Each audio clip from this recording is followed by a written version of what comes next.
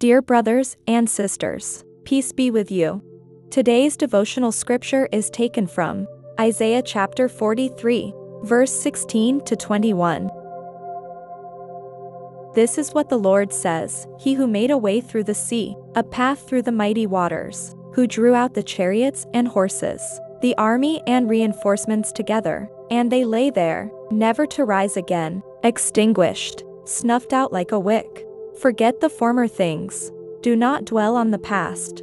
See, I am doing a new thing. Now it springs up. Do you not perceive it? I am making a way in the wilderness and streams in the wasteland. The wild animals honor me, the jackals and the owls, because I provide water in the wilderness and streams in the wasteland, to give drink to my people, my chosen, the people I formed for myself, that they may proclaim my praise. Let us pray. Lord, help us to let go of all that stands in the way of knowing and following you. Amen. May the Lord Jesus take hold of you with his love. Today's devotion is brought to you by Growing Faith at Home Ministries.